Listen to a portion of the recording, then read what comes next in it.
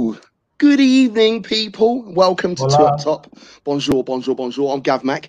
I'm not as tired as I normally am because she's sleeping a little bit better. I'm joined with Stephen Cotton, who's ran the ship beautifully alongside Ed Hall. How are you, gentlemen? I'm all right. I'm kind of looking forward to a month off. I was going to say something then, but I decided not to, and I'll wait until later on in the show before we go into people having time off, i.e. teams. You can subscribe to us on our YouTube channel, www.youtube.com/2uptopfootball, and you can follow us on all social media at 2uptopfootball. We're nearly on 1,000 followers on Instagram. Is that right, Ed? Yeah, every time we get close to it, everyone keeps unfollowing. Stop it, people. I understand, but come on, just give us that 1,000. Do us at 2,000. Do us at 1,000,000. All right. Yeah, do us at 1,000,000. Do us at 1,000,000. Unfollow when it's a triple six-digit figure that we won't notice you've unfollowed. Like, come on, exactly. Play the game. Play the game. Do you know what? Might have to follow a couple of people back. No way. No, that's bait, man. That's bait. That's bait. Yeah. That's what they want you to do. Cotton's been smashing out the FIFA as well. 100% Cotton. Yeah, I'm going to have 100% rage, and we're going to have 100% 4 weeks of it by the looks of it. So, and the thing is as well. So I haven't been playing Weekend League, which is the ultimate rage inducer. But now I've got my weekends free. There's going to be 4 weekends. I'm going to stream all 30 games. We'll hit together a compilation. So if you don't want to watch me play all 30 games, we'll put all the best bits. And all the best bits are going to be me literally having an aneurysm, blowing a gasket, going red in the face, because it's bound to make me literally cry as a grown man. So that is something to look forward to in lockdown. One team that wasn't looking forward to things this weekend was Crystal Palace. That's what I was saying. Who's all right Friday's game? Who's going Friday's game? This game actually wound me up, if I'm honest, because I was just in my own little world. And I was like, I didn't put any wedge on. And then it was already 1-0 to Wolves. I'll text you as well. Do you know what? Before you start like analysing the game, I understand that they were 8th and 9th, and they were on the same points difference, same points. Sorry. Wolves going into a game at home against Crystal Palace were 21-20. Now, gamble responsibly. When the fun stops. Wolves against Palace at 21-20. I'm literally annoyed that I only put the amount I put on it. Like, I should have just put the whole furlough scheme on this game. Put a month's wedge on it. Bam. With how negative and how defensive Crystal Palace have been under Hodgson, was there really any other outcome? Surely not. So the game finished 2-0. The goals came from Nuri and Podence in the first half. Milivojevic got sent off in the pretty much at the death, really. But let's be honest. Wolves. I had an expectation of Wolves at the beginning of the season. I thought they were going to be, doing something a little bit more special. They haven't really kicked on from the end of lockdown last season and into this season. But when you see Wolves play the way that they did here, does this then give you a little bit of hope as to what they could potentially achieve this season? Yeah, I think me and Alex, when we did the preview show, I said that I think that Wolves not having Europe is detrimental to them, because I think they're a roll-on team. They like the form. They like rolling on games. It's been very stop-start from this season. I know they're sitting a lot comfortably than a lot of other teams at the minute, but I think they're just so hit and miss at the minute. Like, even beating Palace 2-0, when I say, it was easy money, I still had to think about it, and I was like, Wolves at the minute, are they really hitting the levels they should be hitting or could be hitting? But I still think, looking forward for Wolves this season, I still think they could be among. Well, I say there's not even a top 6 anymore with the way this season's going. There's going to be a top 15, mate. Like, everyone's so bunched tight together. I like that he said top 15, because like Man United are currently in 15th. I haven't seen the table today. I haven't looked at it. Yeah. I honestly haven't. He would have said top 20. Top 19, Hey, top 19. Hey, we're, Close, we're, it's we're, tight, we're, it's tight. we're 3 places away from relegation. Leave us alone. But yeah, I think Wolves look really, really, really good in this game, and they could have been 3-4-0 up at half time. Ed, what do you think of Wolves and their aspirations for this season? Like a few teams, I always wonder if they can rely or get the result without their star player. I know Raul Jimenez was playing, but the fact he didn't score said a lot. I think they've been missing that creative spark in Jota since his move to Liverpool. I was thinking perhaps too much pressure is put on Jimenez. Jimenez seemed to be the player who was trying to create and score. And as you said, I don't think Traore has been in the greatest of form since the opening day of the season. When he came on, he looked pretty poor. But Wolves played well, I thought. Wolves did a professional home performance, and it put them up to third place. I know that no one had played a game yet, but with the way the league's going, Wolves had backed themselves to fix whatever issues they were having and push on. But before we move on to where in the table and stuff, I just want to pick up on something Ed said. Traore not being in great form, I think, and I'm probably going to get absolutely shot at, I honestly think Adama Traore is one of the biggest myths in football in the last few years, man. Like, don't get me wrong, he's very, very, very good at attacking defenses when they're tired. Like, he's the fastest man in the world. He's built like basically, he's Akinfenwa that's fast. But genuinely, we've said this before, I don't know whether he's got much end product, whether it's a cross, whether it's a finish, whether it's the final pass. I honestly don't know whether he's the real deal. Like even in the transfer window, people were touting him for Barcelona and stuff. Well, he came from Barcelona, didn't he? They're talking about him going back, and I'm like, this is the same guy that comes on after 60 minutes for Wolves. Like, I might be talking out of pocket, but I just don't see him in that category of players. Well, I'm hoping that baby oil is classed as an essential item, because if it's not, then he's going to get found out a lot in the next few weeks whilst lockdown is on our streets all over again. But sorry, I don't think it's just before quick. he was top class. I think it's just he's a threat. He brings 2 players on him, which creates space for the other players. He's a constant threat. I don't think he's a well-beater. If I'm a left back, and I'm blowing out my arse with 15 minutes to go, and I see Adama Traore coming on, I'm panicking. And I'm really hoping that the opposite, my manager is thinking, right, I'm playing left back. We need to account for this person and double up on him. Because if you double up on him, he isn't going anywhere. One shows, one goes with him. You know, just or just stand off him a little bit, and then just let him run into you, and you're gonna.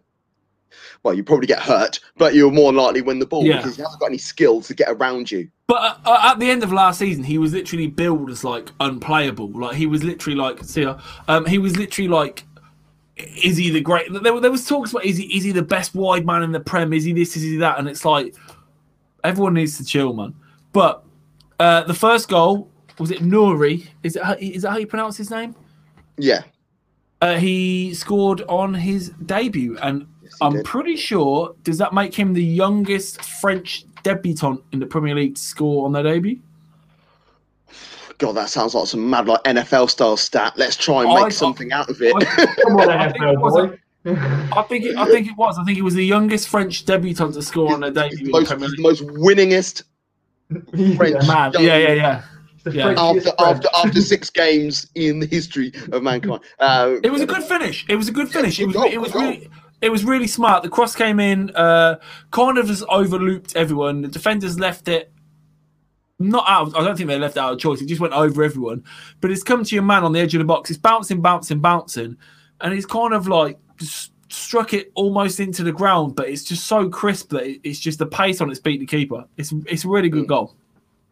I want to talk about Southampton because Southampton, behind Liverpool and Man City, have won the most points this calendar year, which is crazy, isn't it? And they won 4-3 away to Aston Villa earlier on today, which is mad. And the reason why I've gone to this game in particular is because Ed mentioned something about missing star players or star players not performing to the level.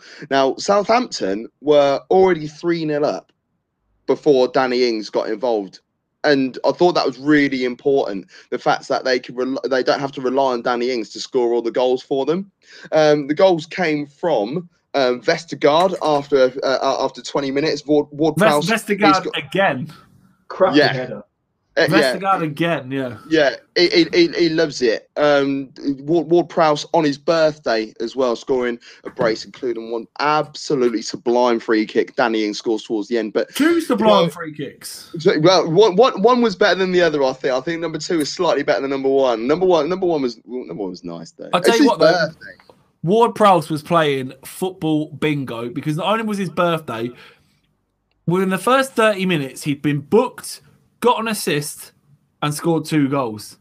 Now, if there was someone out there that fancied James Ward-Prowse booking assist and goal, answers on a postcard, write in, we'll send you a T-shirt or something, because you have to prove it. You have to prove it. I want to see some bet slips because other than that, no, because if anybody sends me a screenshot of that as a bet slip, I'm sending the FBI to your gaff. MI6 are coming. We're checking your hard drive, boys and girls. Definitely are. Tyrone Mings, he scored, as well as Grealish and Watkins.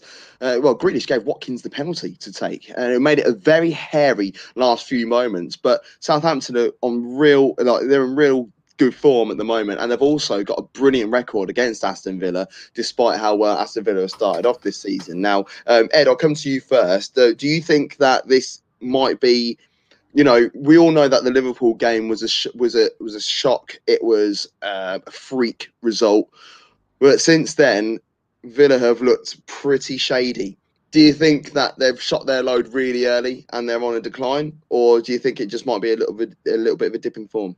I don't think they're on a decline. I mean, first off, praise to Southampton. I'll start with them. Let's not forget that even though it was 4-3, they were 4-0 up before Aston Villa got their first goal. It took 4 goals to go past Villa before they started playing well. Southampton are a team on the I said to Cotton last week when he said perhaps a shock result, they beat Everton. And I was surprised by that statement because I think Southampton are probably just as good and have the same sort of arsenal, perhaps minus the James Rodriguez and Allen. But over to Aston Villa, I think they were averaging 2.5 goals a game. But that included the shock 7-2 win over Liverpool, which definitely brings that average up. If you take that away, I'm not sure what it is, but you expect it to be a goal a game. Out a little bit. Exactly that. But they still play good attacking football, despite the fact that they were 4-0 down. They played really well, I thought, to score them 3 goals. They were at their throats. Jack Grealish finally looks like he has a dance partner in Barkley, so I'm happy for him. But there's still questions defensively. Can we have a few minutes talking about the resurgence of Ross Barkley?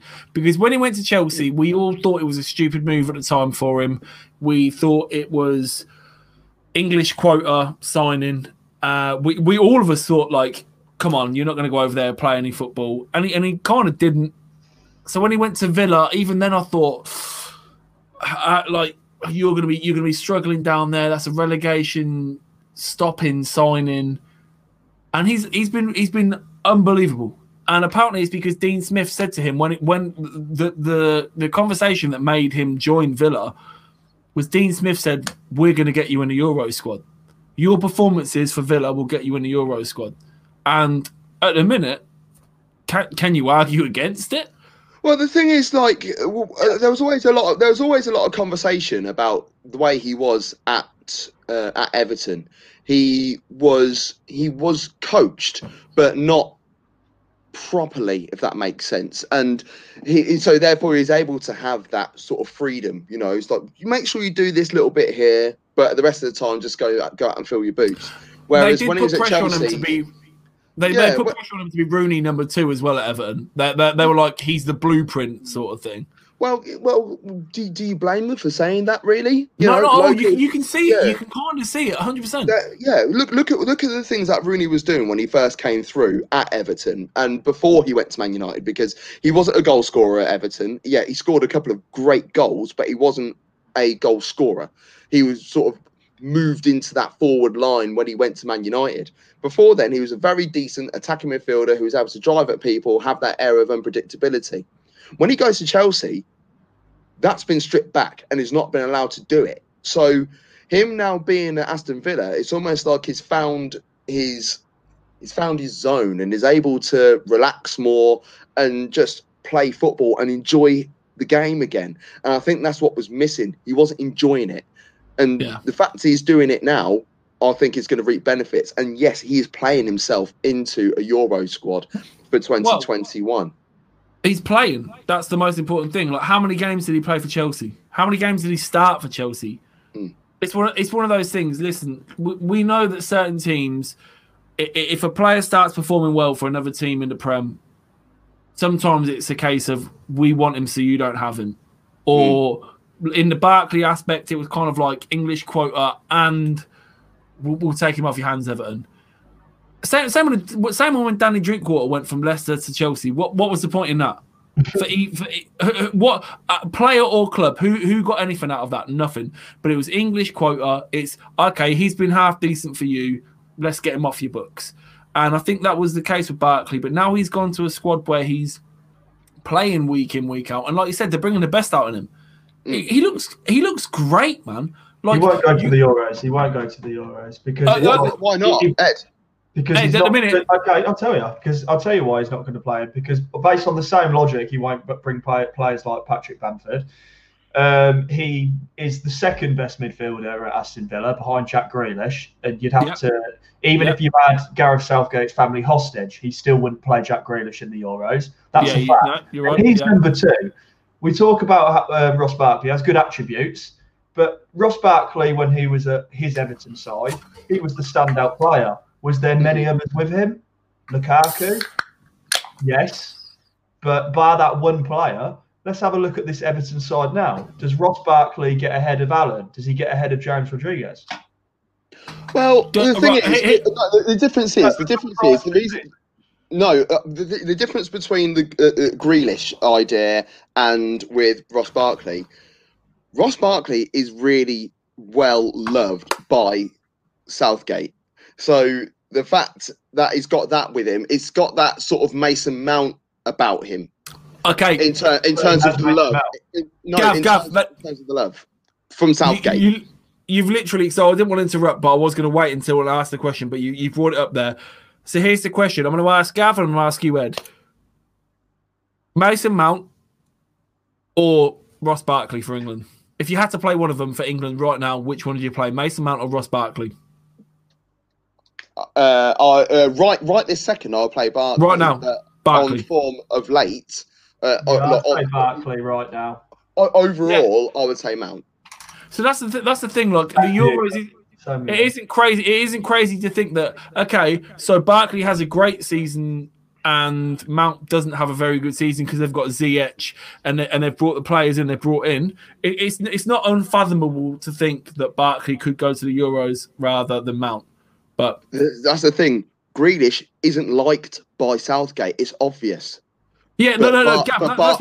Yeah. Oh no! I'm agreeing with you. Yeah, exactly. It's mad.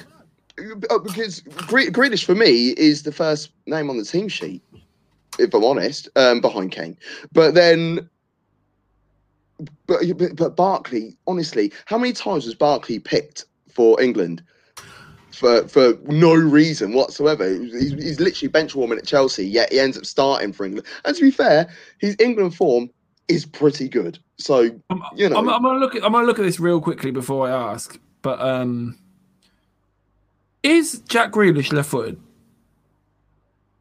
No, he's right-footed, but he's very, very good with his left peg. Let's England move international on. To another. Yeah. One England international to another. Okay, yeah, it's all about Raheem Sterling then, because he let everyone down at the weekend. Not intense. No, I didn't put it on. I was great. I've been done by it already. But another England international did score, and it was a pretty nice strike. Sheffield United 0, Manchester City 1. The goal came from Kyle Walker. Can we just talk a real quick second about now? I'll watch the game. I even watched the highlights back just to make sure I didn't miss anything. But I saw a lot of plaudits going to Ferran Torres playing up front. And even on Match of the Day, they said he did pretty well for playing up front. I mean, I watched that game and I saw him miss like 3 or 4 like gilt-edged chances. Like, he should have scored at least like 2 of those. one-on-ones, like the lot. And they were still being like, oh, he's done pretty well to get in there. Like he's playing up front, man. Like he should be in that position anyway. Like I don't like they literally gassed off him as if he was just like the second coming of Aguero. Like I honestly don't get it. Like Gav, do you think Ferran Torres had a great game? No, he missed 4 decent opportunities to score. He should have scored at least 2 of them, as I said. I thought he had a good game. You know, he was dragging the defenders out. You know, he was being a bit of a nuisance in the box, which is exactly what you want. But he's not a striker, so maybe the blood got rushed to his head too quickly. It needed a number 9 in that game. Do you know what? Right, Kate Delap. I know he's a kid, but he's a striker. Not even just that. I'm not Pep Guardiola, right? If you're going to play anyone as a striker that's not a striker but it's a winger, mate, Mahrez is a false 9. Mm. I'd never play him there to see that. I'd pay $14.99 on a box office to see that. I wouldn't, but yeah, mate, Mahrez is a false 9. Mahrez is a false 9. Like, mate, he's got the pace, he's got the finishing, he can play the final ball in if the wingers overlap him. Give that a go. Ferran Torres up front. I think they're all pretty poor options up front, in truth. I think if he's playing Torres there's a reason Mahrez isn't there. This is Pep Guardiola we're talking about. I know he can be very stubborn at times, but he's had Mahrez in his squad now since he's turned up, since his full tenure there. And he's never once played Mahrez in that position, to my knowledge. Okay. I could be talking about... I think the problem lies, City, in more of their build-up play. I know Phil Foden didn't start the game. Yes, it's probably a bit more for squad rotation. I understand that, but got a Champions League in the wing. It's really weird to say this, but they play so differently with that young player in Phil Foden. Their game is different with him. I mean, he scored last week against West Ham after coming off the bench as well. Exactly that. You know, he looks a right talent. Sheffield United, I am starting to feel worried for. I say that I've been worried since second week. I was going to say they're going down. We all love Chris Wilder. That's the issue. We need to almost strip our love back from Chris Wilder and look at the bigger picture. If you look at mine and Alex's preview show, when we did game week 2, when me and Ed did a show a few weeks ago, literally our picks for going down were Fulham, West Brom, and Sheffield United. I'm telling you what, you can't tell me any different. I know Burnley are down there in the treble, but they've been there. They'll be fine. Exactly, they've been there for 10 years, or whatever. But like going back to the Man City thing, how do you not have a backup striker when you've spent? If you want to talk, I hate talking about finances and whatever, but we're going to talk about it because everyone else talks about other teams spending. How have City not got a half decent striker other than Aguero or Jesus? How have you not got one? Like, there's no excuse for that. It's the same. It's been 4 or 5 years that they've not had a decent centre back, with Company being injured, then going and retiring and stuff. Like, how have you still not sorted this out? I think they've got. Luckily, right now, I think they have got the right back. The right pairing at centre half. I still think they're not quite sure what's going on. Who are you saying that is? Laporte and Ruben Diaz. I think Ruben Diaz is boss. I love him. He is so old school, no nonsense, will chop you and clear the ball to touch. And I love that. Which goes back to our Barkley question. So now Ake has joined City because technically he's homegrown because of how long he's played in the Premier League. Is Ake ever going to play a Premier League game now? Yeah, Ake fills in at left back. He would also be able to come in at centre back. They've got a lot of fixtures going on. With the injury record as well, we'll probably play most of the season. Yeah, exactly. It's more John Stones I'm worried for, because John Stones doesn't even play when they have big injury issues at the back. He is still on the bench. They would rather play Rodri and Fernandinho. And do you know what? we need a weekly John Stones, Phil Jones segment because bless them, both of them were tipped. They were both tipped to be the tippity top, and they can't even get a game. Before we move on, I do want to say I think Sheffield United will stay up purely based on the fact they're not getting hammered 3-0, 4-0 every week. They are still in the game for the full 90 minutes. But they're still defending as a unit, and they still have a young, really talented prospect in Ryan Brewster to come through. But they're not scoring goals, man. But that's what I mean. Last season, 7 games into the season. No, even last season. Yeah, exactly. Last season, their top goal scorers were Lys Mousset and Ollie McBurney. They both scored 6. Oh, was it 6? I thought it was 3, but yeah. Yeah, it's no. Remember Mousset went on that mad run where he scored like 5 and 6. It's like, oh my god, Lys Mousset is the real deal. But the problem now is they're not even creating those chances. And last year, they had Henderson. They had it seemed like they had a much tighter back line, and they were like just buzzing off the confidence of being in the Prem. Now, it just reminds me of Birmingham. You know, when Birmingham had that season when they had Joe Hart in goal, and Joe Hart kept them in the league that year. Bearing in mind, Birmingham came 9th that season, but the number of clean sheets wasn't down to the defence. The defence was pretty solid. They had like Liam Ridgewell and Scott Dan at the back, but the real person that was keeping them in was not was that the year they won the Capital One Cup? Oh, no, okay. They weren't the following season. They got relegated that season. They beat Arsenal in the League Cup final. And hold on. Obafemi Martins gave the greatest post-match interview ever. He said, "It was the easiest goal I ever scored." It was the season before, and that it's the same sort of thing which is happening with Sheffield United right now, and I'm very worried about them. But you mentioned about features. Talk about features. It's time for this. What are Everton?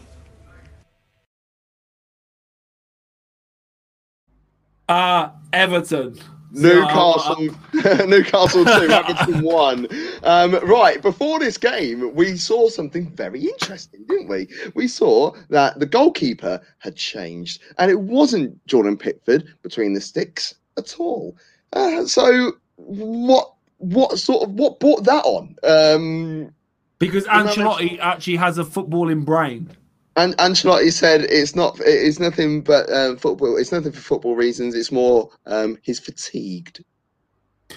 I think he's literally said, right, especially this week you've had a couple of Liverpool players, couple of pundits be still very critical about Pickford for something that happened 37 weeks ago. Or was it 2 weeks ago? I can't remember. But for something that happened a while ago. Many a candle has been lit. Yeah, exactly. They're still chatting about it. And I genuinely just think that Ancelotti... I'd drop Pickford because I don't think he's great anyway, but I think he's done the right thing here by just being like, look, there's a lot on you at the minute. If you make a mistake in this game, anything happens in this game, people are baying for blood sort of thing. So I think he's just like giving him a little chill time, like... He'd have taken him to one side and said to him, "You're not getting dropped because I think your performances are bad, although he should do." But I think he's taken him to one side. I think he's taken him to one side and just been like, "Look, it's been a heavy few weeks. We're just going to let you rest, and this is the game to do it." The goalkeeper is actually it's Robert Olsen. He is on loan from Roma. Now he wasn't really. Starting, but did he? When he did play for Roma, was he okay? I mean, I haven't watched a lot of Serie A football over the last couple of years. So we had Alisson, or we got rid of Alisson, and then we had got rid of Alisson. Don't need him. No good. And then fuck it, off you go. And then we had Olmo, and now we've got Lopez. Yeah, he wasn't great for us either. He was never great today. Start, fair enough. Ed, Newcastle, great room for them. It's a fantastic win for them, but you know they wasn't coming against the Everton side we've come to know at these opening games of the season. Newcastle, I don't know what to make of Newcastle because no one ever does. No, but it's true though because you never see Newcastle on your fixture list and go, "Whoa, they've got him." Even Callum Wilson, I think he's just he's their penalty taker as well. I think he scored majority of his goals from the penalty spot this year. He did today. Yeah, He scored from the spot today. So I don't think Callum Wilson. They all give you like a 6 out of 10 all round. All of them give you a 6 out of 10. And if the Maximum will give you a 9 out of 10 or a 5. No. He's like his thing is kind of like what I think about Traore. I go, oh, he's got good attributes, but he's not really a star player, is he? Like, he's their star player, but he's not a star player. But I think with Everton, it just proved that they have just a good starting 11. If you take some clinical pieces out of that, then the machine doesn't work at all. They missed James Rodriguez today to break a defensive unit on Newcastle. I don't know what they were playing at, though. Playing Andre Gomez and Fabian Delph. Gomez, Delph, and Sigurdsson. Sigurdsson, like that is, they're all pretty much the same player. I mean, I'd say Delph is more defensive minded. They're also central, aren't they? Yeah. None of them will be able to sort of stretch and play a little bit wider. So they're all set on top of each other, and then Sigurdsson sits in front. But do you know what? Actually, I'll sort of fit that back a little bit. I'll sort of side with Ed on that, because Sigurdsson, we all know Sigurdsson as the man in behind, does all that sort of stuff. But over the last couple of years, he plays so deep. Mm-hmm. You know, it's almost like he's trying to play the deep line playmaker, but he hasn't got the vision anymore. Yeah, the one person I'd take out of that grouping, though, to be fair, like Delph does play like CDM sometimes, but he has filled in at left back. Like he's not as one dimensional as Gomez and Sigurdsson. But yeah, to play all three of them is pretty crazy. I mean, Sigurdsson, Tottenham brought into that hype a couple of years ago. I didn't. I still don't buy into it. I did. I'll be honest, I did. And I was thinking, got a player on hands here. Yeah, it does happen to the best of us. Pickford, I think, because imagine if the goalkeeper come in, say 3 penalties, scored a goal. Yeah. You know, that could absolutely have destroyed his mental health. Never mind, like he's been. So I think the real winner is Pickford. But back to Newcastle, they'll be proud of that result. But if you want to, both of Newcastle goals are penalties, weren't they? No, the other one was tapping. Were they not? It was Wilson penalty and sorry. Seen this, yeah. The second one was a tap in, put the game to bed. But then Dominic Calvert-Lewin, you know, we'd already had the late drama in the Villa Southampton game today, and then he scores in the 90+ minute. And I remember it was in January, wasn't it, where Everton were leading 2-0, and on the 91st minute, Everton was still leading 2-0. They only played 4 minutes of injury time. The game finished 2-2. So as soon as Dominic Calvert-Lewin scores, I was thinking, Do you know why Calvert-Lewin is your best friend right now? Go for it. Because he's going to keep Bamford out of going to the Euros, and that's going to save you £1,000. God, yeah. It's going to save me £1,000. I was going to say, save you lot paying for a season ticket. Hold on. No, I'm not paying for season ticket. No, that's me. Was the lady's name Christine? Was it? Christina, yeah. Christina, if you send us. Yeah, if you comment or send us or tweet us whatever your details and stuff, I'll get that Pickford stuff ready because he's going to get more than 10. So just send us all your details, what size you want the shirt in, whether you want home or away, and we'll sort it out for you. Do you know what, Cotton? Break that. Let's move on to another game. Why not? Why don't we talk about your lot? Edward, let's talk about those. I was going to say I'm off. Hey, so we'll address you in a moment, Stephen Cotton. Liverpool 2, West Ham 1. Not all plain sailing. 4-0 scored after 10 minutes. Salah got a penalty. Was it a pen? Was it not? Jota thought he scored, was then chalked off, and then Jota did score, which I felt should have been chalked off. But Liverpool 2, West Ham 1. I'll come to Cotton first. Gavin, do you think the second goal should be chalked off because Mane's interfering? Yes, I do. But right, I think the first one that was chalked off should have stood. So I don't feel there was enough in there. No. I agree with you. I think Mane's more interfering with play in the second one because even he puts his hands up, but the defender's marking him. because like trying to play him offside and whatnot.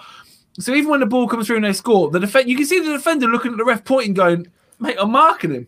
He is literally in the line of Fabianski the ball as well. So I'm sitting there thinking, well, that's been short off, and it wasn't even looked at in that way. And the fact, what worries me, the fact that Fabianski has to move to have a look because there is a man in his way who's in offside position tells you the whole story. But I don't think the one that was chalked off. I don't think there was enough in that to give a foul. I don't think there was either. I think as well, like Liverpool deserved to win the game. Let's get that out there before people think we're saying they didn't. They fully deserved to win the game. Like you said, the first disallowed goal. Well, let's talk about the West Ham goal first. I saw people talking about saying, "Oh, Gomez is giving the ball away again. You can't be trusted." I think that's a really freak goal, man. Like it's pinged around the box and then someone smashed it. I honestly don't think you can really complain too much about that. Ed, what do you think? Yeah, he did receive a lot of criticism, Joe Gomez, for that header. I do understand the criticism. He probably could have just hit that with his right foot, got it right out of the danger zone. But besides that one moment, Joe Gomez had a good game. But that's the criticism of Joe Gomez. At the moment, he's really quite mistaken him. But Ed, he's a young defender. Is that because they've been told to try and bring the ball down and play out from the box rather than just get rid of the ball? Is that why that was his instinct? He just in that split second thought, "I'm going to head this ball away." There was no tactical plan to that.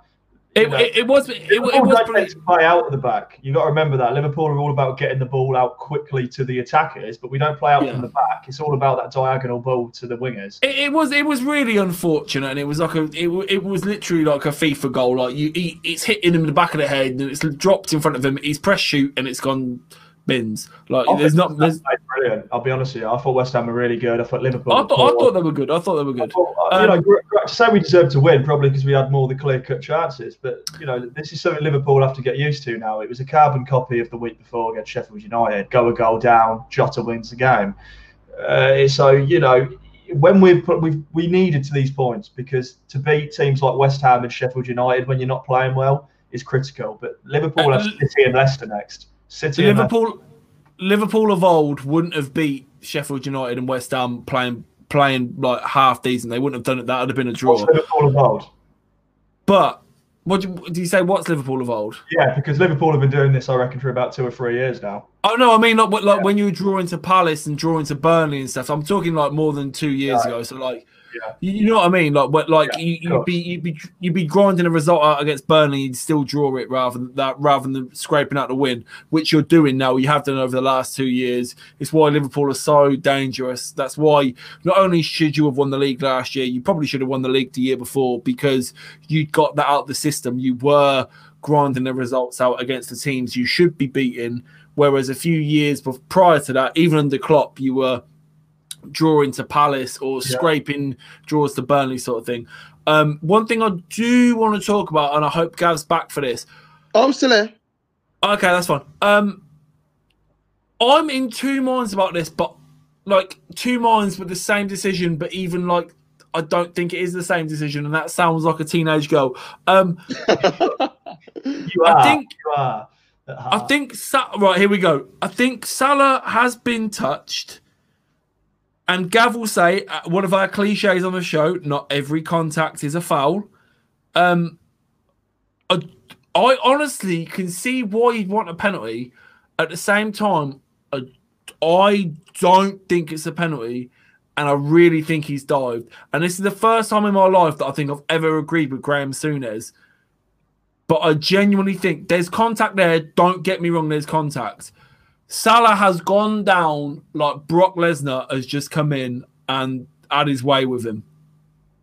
Let's go to Gav first, because I know what Ed's going to think about this. Gav, let me come to you first. What do you think about that penalty? It's a penalty.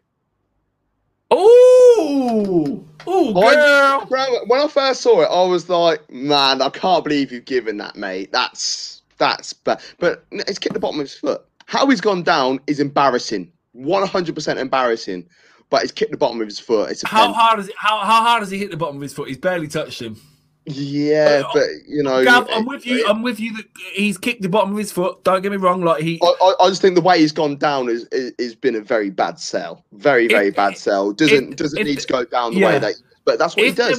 He would throw himself on the floor to sell the penalty to the match official. If there was no VAR, a lot of players do. Yeah, but if there's no VAR, I don't think that gets given, because I think that with Salah's theatrics, the way he goes down, if there was no VAR to check the clip on the back foot, I think referee sees him go down like that and goes, "Behave, mate. Get out, mate." Yeah, I see that. I just think, he's kicked the bottom of his foot. I think I don't like the way he's gone down. I really don't. But Edward,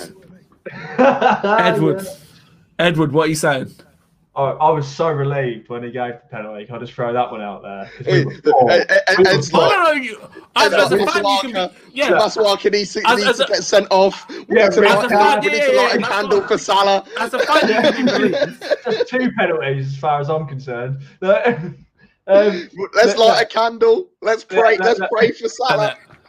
Yeah, like air ambulance him out. But anyway, serious note. Like, I thought as a man, it was embarrassing, but that is not a thing that's been introduced recently. That has been in our game now for 5 to 10 years. I think we're just hanging on to this. 15 to 20 years. Yeah, that's what I mean. Like, you can name a long list of players who's played for every single one of our clubs which did the same thing, and we all loved and admired. I remember in recent history, Luis Suarez used to do it all the time. But that's I remember Robert Pires. We're about to lose our unbeaten run. Our unbeaten run in the unbeaten season. And Robert Pires, God, he went down like a sack of potatoes. So, and I hold on.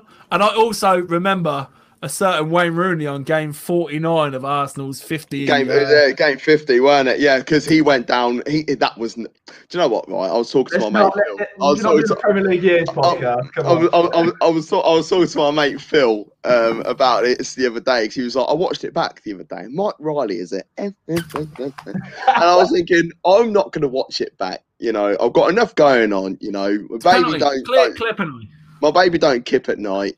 I want to be able to be happy at things, rather than worry and still moan and feel pain about that game 50, which Arsenal should have ground out. Anyway, two questions. Two questions, then we'll move on. 2 questions. Liverpool, are they currently still leading the pack for the league? Because I don't see anyone else actually putting in a shift. There's loads of people putting a shift. Tottenham have just gone. No, they'll drop off. People like West Ham.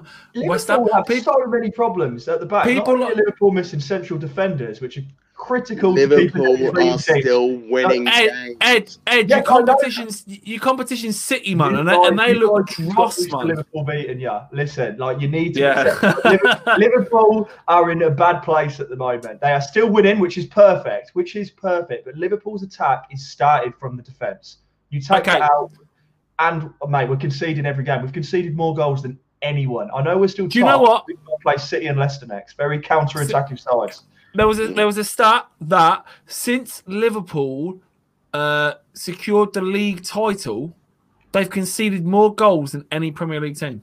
Yes, that's correct. And you're telling me that's a title-winning side? No team who concedes that many goals goes on to win the title. This season looks like the season that we won it under Fergie for the last year, when no one else wanted it. No one else wanted it. Bogle came round earlier on stage to watch the greatest game. Well, it wasn't the greatest game at all. To watch the Arsenal, but we'll talk about the game in a moment. And I said the same thing, Cotton.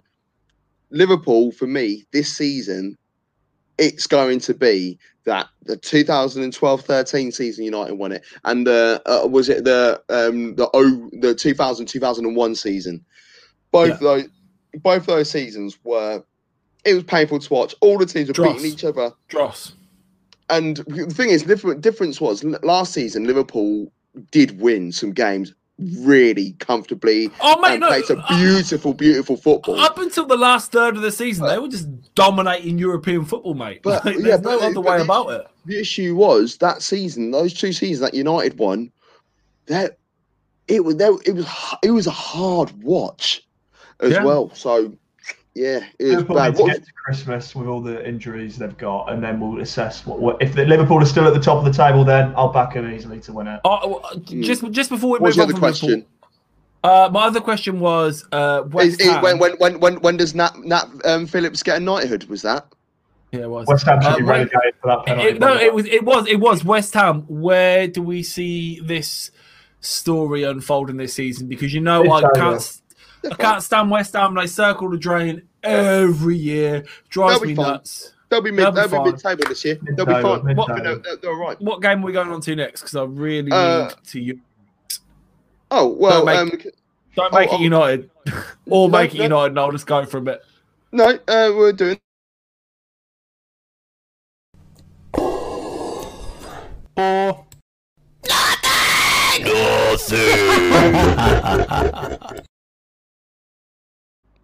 I come prepared this time. I took my headphones off beforehand. Good lad. It's probably all this time round. Tottenham 2, Brighton 1. It wasn't all plain sailing though, was it, for Tottenham? Tottenham leave a lot of gaps at the back. You can't say Brighton weren't in the game for the full 90 minutes. I mean, when they equalised, I thought they could go on to win it. But before the Gareth Bale substitution paid off, Tottenham, I think, is going to be title challengers this year, purely based on the consistency of everyone. I don't mean they're challengers or top 4. Title challengers. It's Jose Mourinho's second season. It all goes to pot next year, and I honestly believe that. Jose Mourinho looks like a guy. You can see him on the touchline. He is fighting for that title this year, and it's the best. Just because I was in the toilet. Just because I was in the toilet doesn't mean I didn't hear that bullshit about Tottenham title challenges. I'm sorry. No, I'm telling you, Tottenham top 4. Tottenham are going to do it. It's going to be when everyone else has gone to pot. Tottenham top 4, yes. I will say top 4. Kane and Son are brilliant this year. You can't deny that. No. Right. I would like to issue a public apology. Again, I don't even think I was that down. I swear to God, Cotton comes out with some random stuff, honestly, to the point that he has to apologise all the time. Raul Jimenez. No. I did. This way, I don't think I need to apologise because I wasn't that hard on Tottenham on their seasonal aspirations. I think I was pretty hard on them with now they're under Mourinho. And we did see some dire football. We saw some tragic stuff. Some Eric Dyer football. Yeah, some Eric Dyer football. And I said, this is what you get when you get Mourinho. But what you also get when you get Mourinho is what we got as well. Every now and then, the guy puts a run together. Now, I'm not saying they're not going to be title challengers. I think they'll definitely finish top 4 this year. I mean, they had the absolutely tragic results at Antwerp during the week where Mourinho chewed everyone out, made 4 changes at half time. Under the bus.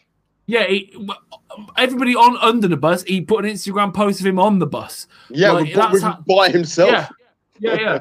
So it's not all great and it's not all sunshines and rainbows, but it's also kind of like the opposite of what's going on at United. We're doing well in Europe, terrible in the league, and Tottenham losing to Antwerp, but they're still in the league at the minute. They're so good. They are really good. And like Ed said, there's still glaring holes at the back for Tottenham. The defence is questionable, to say the least. It needs work. Tottenham will come unglued. Tottenham will come unglued when they come against the big boys. When they play the big boys, and that's when I don't think they will. I don't think they will. I think they'll put a performance in. Look what they did to Man City last season. And look how unfortunate they were against Liverpool. So I think against the big teams, I think they'll be all right. Now I feel really sorry for Brighton because Brighton have been great in every game they've played this season, and have walked away with pretty much nothing. What they got a point. In total this season, one win, 2 draws, and 4 defeats. But they have played their heart out for 90 minutes every game. They were unlucky against Chelsea. They were unlucky against Spurs. They were unlucky against United. I feel for them, and I really hope that they don't fall on the unlucky side of things and end up in that bottom three in place of one of the teams that we believe that are going to be down there. There's no disrespect to the three that we feel that are going to go down, but I worry for them, and I feel they might be put in a relegation battle. And there you go. Right then, let's move on. Let's move away from Tottenham. Tottenham, look, I'll be honest with you. I think you're going to end up top four, and I think you're going to end up above Arsenal, which is not easy to say. But Arsenal did win today, and that was Manchester United 0, Arsenal 1. It's the first time that Arsenal have won a league game at Old Trafford since 2006.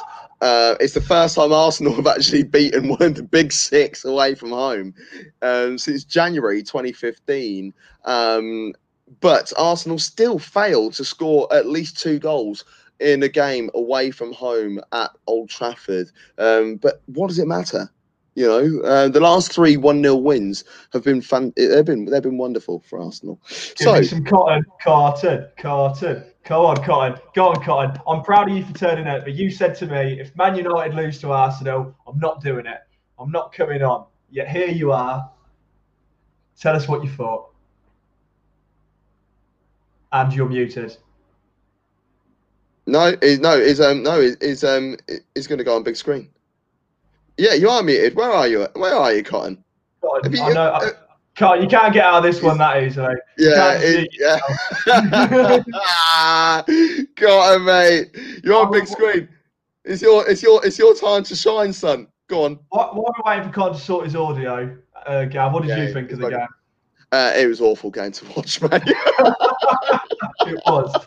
It was an awful game to watch. What wound me up is that Arsenal didn't really play until the last 5 minutes of the first half. And I said it to my friend who was here, and I said to him, I was like, this is going to be typical Arsenal. We put all the pressure on towards the end of the first half and look really good. And then it's just going to start all over again when the second half begins. And there it was, languid, sideways. It was pretty shocking. But the game was decided by a penalty. And I don't understand what Paul Pogba was thinking. He's one-on-one with Hector Bellerin, who's going nowhere and away from goal. Why put a challenge in? Just stand him up. Don't need to give anything away. He had a terrible game, though, didn't he, Paul Pogba? The moment Roy Keane said this is another opportunity for Paul Pogba to prove himself, because Paul Pogba looked really good against Leipzig, and then he played against Arsenal, and from minute one, he looked a car crash. I think, honestly, when he said we need a big performance out of Pogba, I knew we weren't going to get one. I say we, like I'm a United fan, but I meant as a spectator, I knew we weren't going to see one. Look, it's a great result for Arsenal. Fantastic. I'm not gonna try and shy away from it. I did as well say, because I looked at Arsenal's opening fixtures at the beginning of the season, and I thought, wow, that is tough. You know, got City away, got Liverpool. You beat Liverpool. Got Liverpool away, got United away, and I was like, oh dear, what is going to happen? But I said, if Arsenal get 12 points out of that, I'll be a very happy man. Now, I thought today was going to be a defeat on that scale, but also thought that Arsenal were going to beat Leicester last weekend. So, on the whole, I'm happy, and it is forward progress. And luckily, at this stage, not like on a normal season, Arsenal would already be 10 points behind the league leaders. Yeah. But this time round, they're not. And, you know, Liverpool are top, and Arsenal are only 4 points off them. So Arsenal are not going to win the league. Let's not. I'm not going to be stupid enough to even attempt to have that conversation. But I also did say at the beginning of the season that I feel that the top four. I did feel that Arsenal are going to be in that top four. I feel that the top four, regardless of how it ends now, will be very tight, and the difference of points at the end of the season between the team in first and the team in fourth will be no more than 12 points. I said that. So yeah, you haven't because you had 6 points, I believe, when you lost to Liverpool, and then won the game straight after. So which was vital. It was Sheffield United, yeah. Usually what Arsenal do after a good start is they lose one performance against a good side, and then they don't get back on the horse. Mm. And you won the game, and then you fell short again. So yeah. I mean, like, I look at the Leicester game from last week. I didn't get a chance to come on, obviously, because my kid's like 2.5 weeks old. Yeah, exactly. Family comes first, which is a top family. Hence why I did a lot of work behind the scenes. Anyway, just throw that out there, But no, I was really disappointed that Arsenal didn't come out with something from that game, because for the first half, Arsenal were the dominant force, and they looked balanced. They looked great. And as soon as Vardy came on, Arsenal got scared. And then as soon as Mustafi came on, we knew what way it was going to go. There was no point of having any more of a conversation. Boys, can you hear me? Yeah, we can hear you. Before we go to you, Cotton, I just wanted to mention a comment from Dev Badger. Dev, we all frigging love you, man. Yes, look at that. We've got your book, mate. We got your book. Go out there, and before we carry on, I just want to say, go out there and buy Dev's book. It's available on Amazon.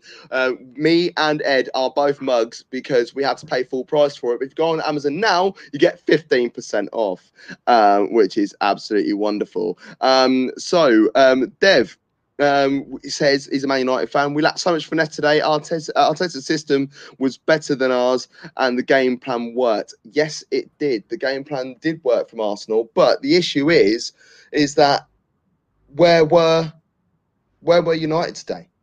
7 points, man. 7 points. You know, they're already 9 points off first place. I know they wasn't good in for the title, but that's not somewhere you want to be this early on in the season. They'll be seriously concerned. It looks like they're stepping back again. Get top 4 and then make backwards progress.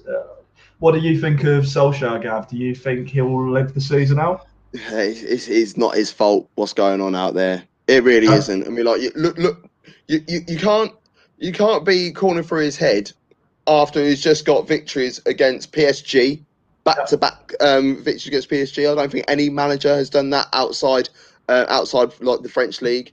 Back-to-back victories. He's just beaten the team that are top of the league in Germany 5-0. You know, so look, I think he's being made scapegoat a lot. But What is the problem then? Balance in the squad. He's trying to get Pogba and Fernandes in the team. He needs to drop one of them, and it's going to be it's a difficult decision as to which one to do. The back 4/back 5 needs to be looked at.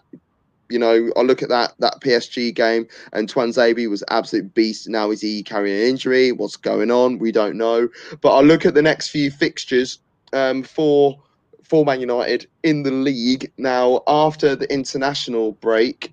No! Just before the international break, they go to Goodison Park. And Everton, they've lost their last 2, so they're going to want to bounce back, and they're playing against United in the early kickoff. They then got, after the international break, they've got West Brom. They've got West Brom at home, which should be 3 points. You know, they've got Southampton away, who are in wonderful form. West Ham away. West Ham have been, you know, we expect them to lose every single game, but they keep getting something out of games. Unfortunately, they didn't do anything at the weekend. And then Man City at home. You know, so this is going to be a very, very tough period for Man United. And, you know, I don't think they need to make any managerial changes. But if they do, they need to do it now. But I don't think they should. So can you boys hear me? Yes. We can hear you. We can't hear you. I don't know what... Yeah, no, that's fine. I don't know what all of a sudden changed. But yeah. Man United did. Yeah, today's game, I saw it coming a mile off. The minute we have any sort of decent performance in Europe or decent performance in any sort of game or any sort of form until we come up against someone that we have a track record against, you know, it's going one way. Gav, I said to you before, like today, I knew which way this was going. My bets showed you which way I thought this was going. That doesn't mean anything. You always bet against Man United. I thought it was pretty evenly matched up until the point that Pogba decided to just literally 2-foot someone from behind. They're literally like 5 meters away from the ball. Like, it's such a dumb foul to make. Yeah, that Pogba challenge. Like, what on earth is he thinking? He's thinking, get me to Real Madrid. That's what he's thinking.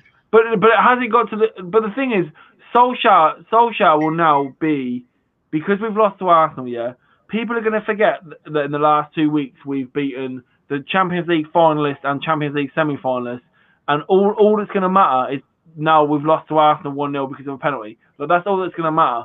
And if people are reactionary and they're saying Solskjaer out, this, that, and the other, it's mad. Look at the Prem table. Yeah, okay, we're now in like almost relegation fodder, right? Let's not forget this time last season we were in those same positions, and then we finished third. Like, people were calling for Solskjaer's head this time last season when after this amount of games we were literally in the relegation zone, and he still turned it around. We got to a European semi-final, FA Cup semi-final, and we finished third. Let's not react too much over this. I think Pogba was horrid. Yes, he was. Pogba was absolutely dross. Again.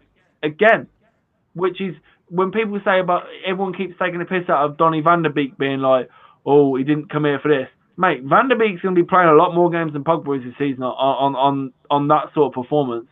And I just think it's... honestly, I feel bad for Solskjaer because I'm telling you now, I'll call this now. He shouldn't. But Solskjaer's going to get the chop before Christmas because we're not going to be top 3. Alex, do not even come at me with this as an Arteta masterclass. He's literally baiting for comments. Alex, bro. Yeah, Alex, bro, I love you, man. But come on, man. It's not a masterclass. The game was dead. Yeah, absolute dead game of football. You know, I'm very happy. I'm very happy with the Arsenal victory. Very, very happy.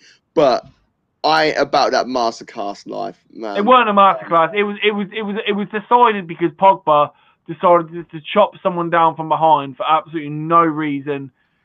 Dead decision from a dead guy. Get him out of the club. So the comment was, this is an Arteta masterclass. Surprised Ollie with a higher press and then deployed in previous big away games, and it was 1-0, but it really should have been 2 or 3 with better finishing, better decision making. I mean, like they didn't make Leno work, so I do think that it should have been a clean sheet for Arsenal. I really do.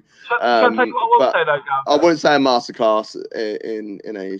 I'll tell you what I will say quickly before we move on from this game. It is funny how he's used the term masterclass.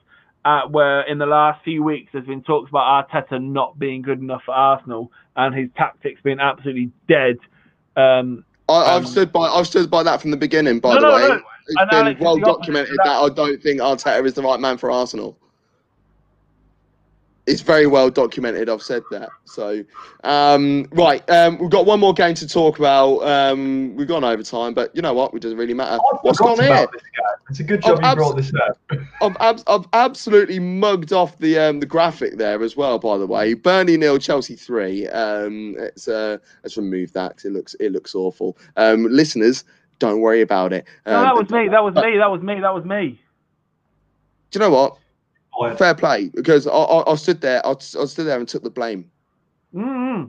You know, that's what I do, man. I did the graphics this week, folks. I'll look out for the squad. Do you know what I mean? I'll take responsibility for stuff. Yeah, it's crap cotton. Burnley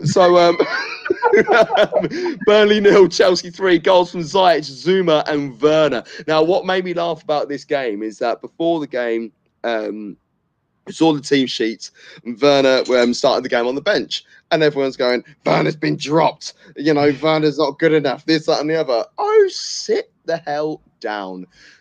You can't play every game. It's as simple as that. You know, football teams have squads. You don't just have 11. You know. So let's. Oh yeah, sorry, I wasn't meant to release that one. That's meant to be coming out in my next edition.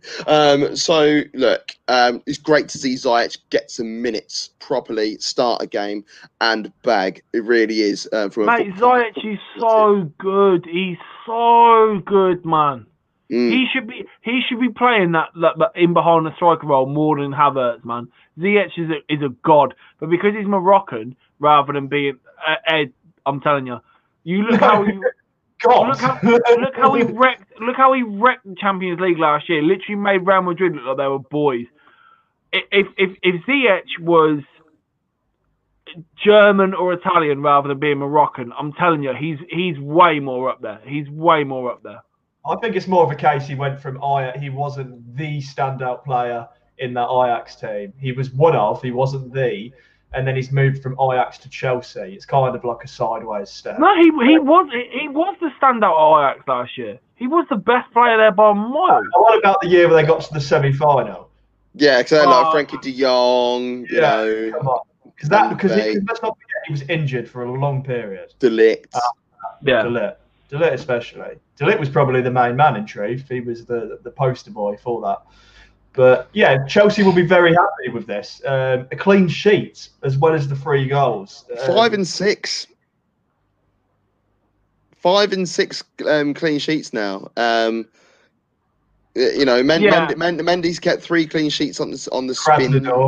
Krasnodar, however you pronounce it. Yeah, I was going to say, listen, it's very easy when you're playing Krasnodar and Burnley don't have a shot on target to start padding with how many clean sheets. No. And the reason why that doesn't stand is because if you look at just basics from West Brom.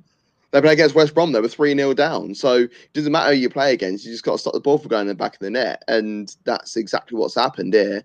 And it has done over the last 5 games. Oh, I know. Hey, look, I'm just trying to cliche. I'm just trying to cliche my way through life. It's either cliches or dad jokes. Which one do you want? You know, I'd rather stick with the cliches. Dad jokes. You're a dad now as well, so you've got an excuse. Well, exactly. That's what I'm trying to get at. But yeah, Chelsea look pretty. One thing I did enjoy from Burnley is that they made a substitution, and it was a tactical change. So therefore, Sean Dyche isn't just about that 4-4-2 life, and he can actually think outside the box and look for alternatives. It didn't work. Don't worry about it. But it's just the fact that he's got options to think about now. The issue is they've got no creativity. The most creative player plays wide left, and they've tried to play him in behind in Dwight McNeil, and it's just not worked for him. So to stay out wide left, look at getting someone who's creative who could play in behind. Brownhill can't do that work. You know, Court can't do that work. And then yeah, I think Burnley will be fine. Is Jay Rodriguez injured again? Let's just come back. I was going to say, because Jay Rodriguez is their most creative player, but he hardly plays, does he? They just don't score enough goals. They've scored 3 goals so far out in their 6 games. They are bottom of the league at the moment, but I don't think there should be any panic. They will be fine. Mate, they've done it for 10 years in a row. They've been there before, been there, done it. They'll grind out some awful 1-0s. They'll be fine. It's the clubs that haven't done it before.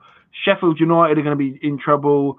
Fulham and West Brom are going straight back down. There's no worry about that. Quick score predictions then, boys. Ed, Fulham versus West Brom.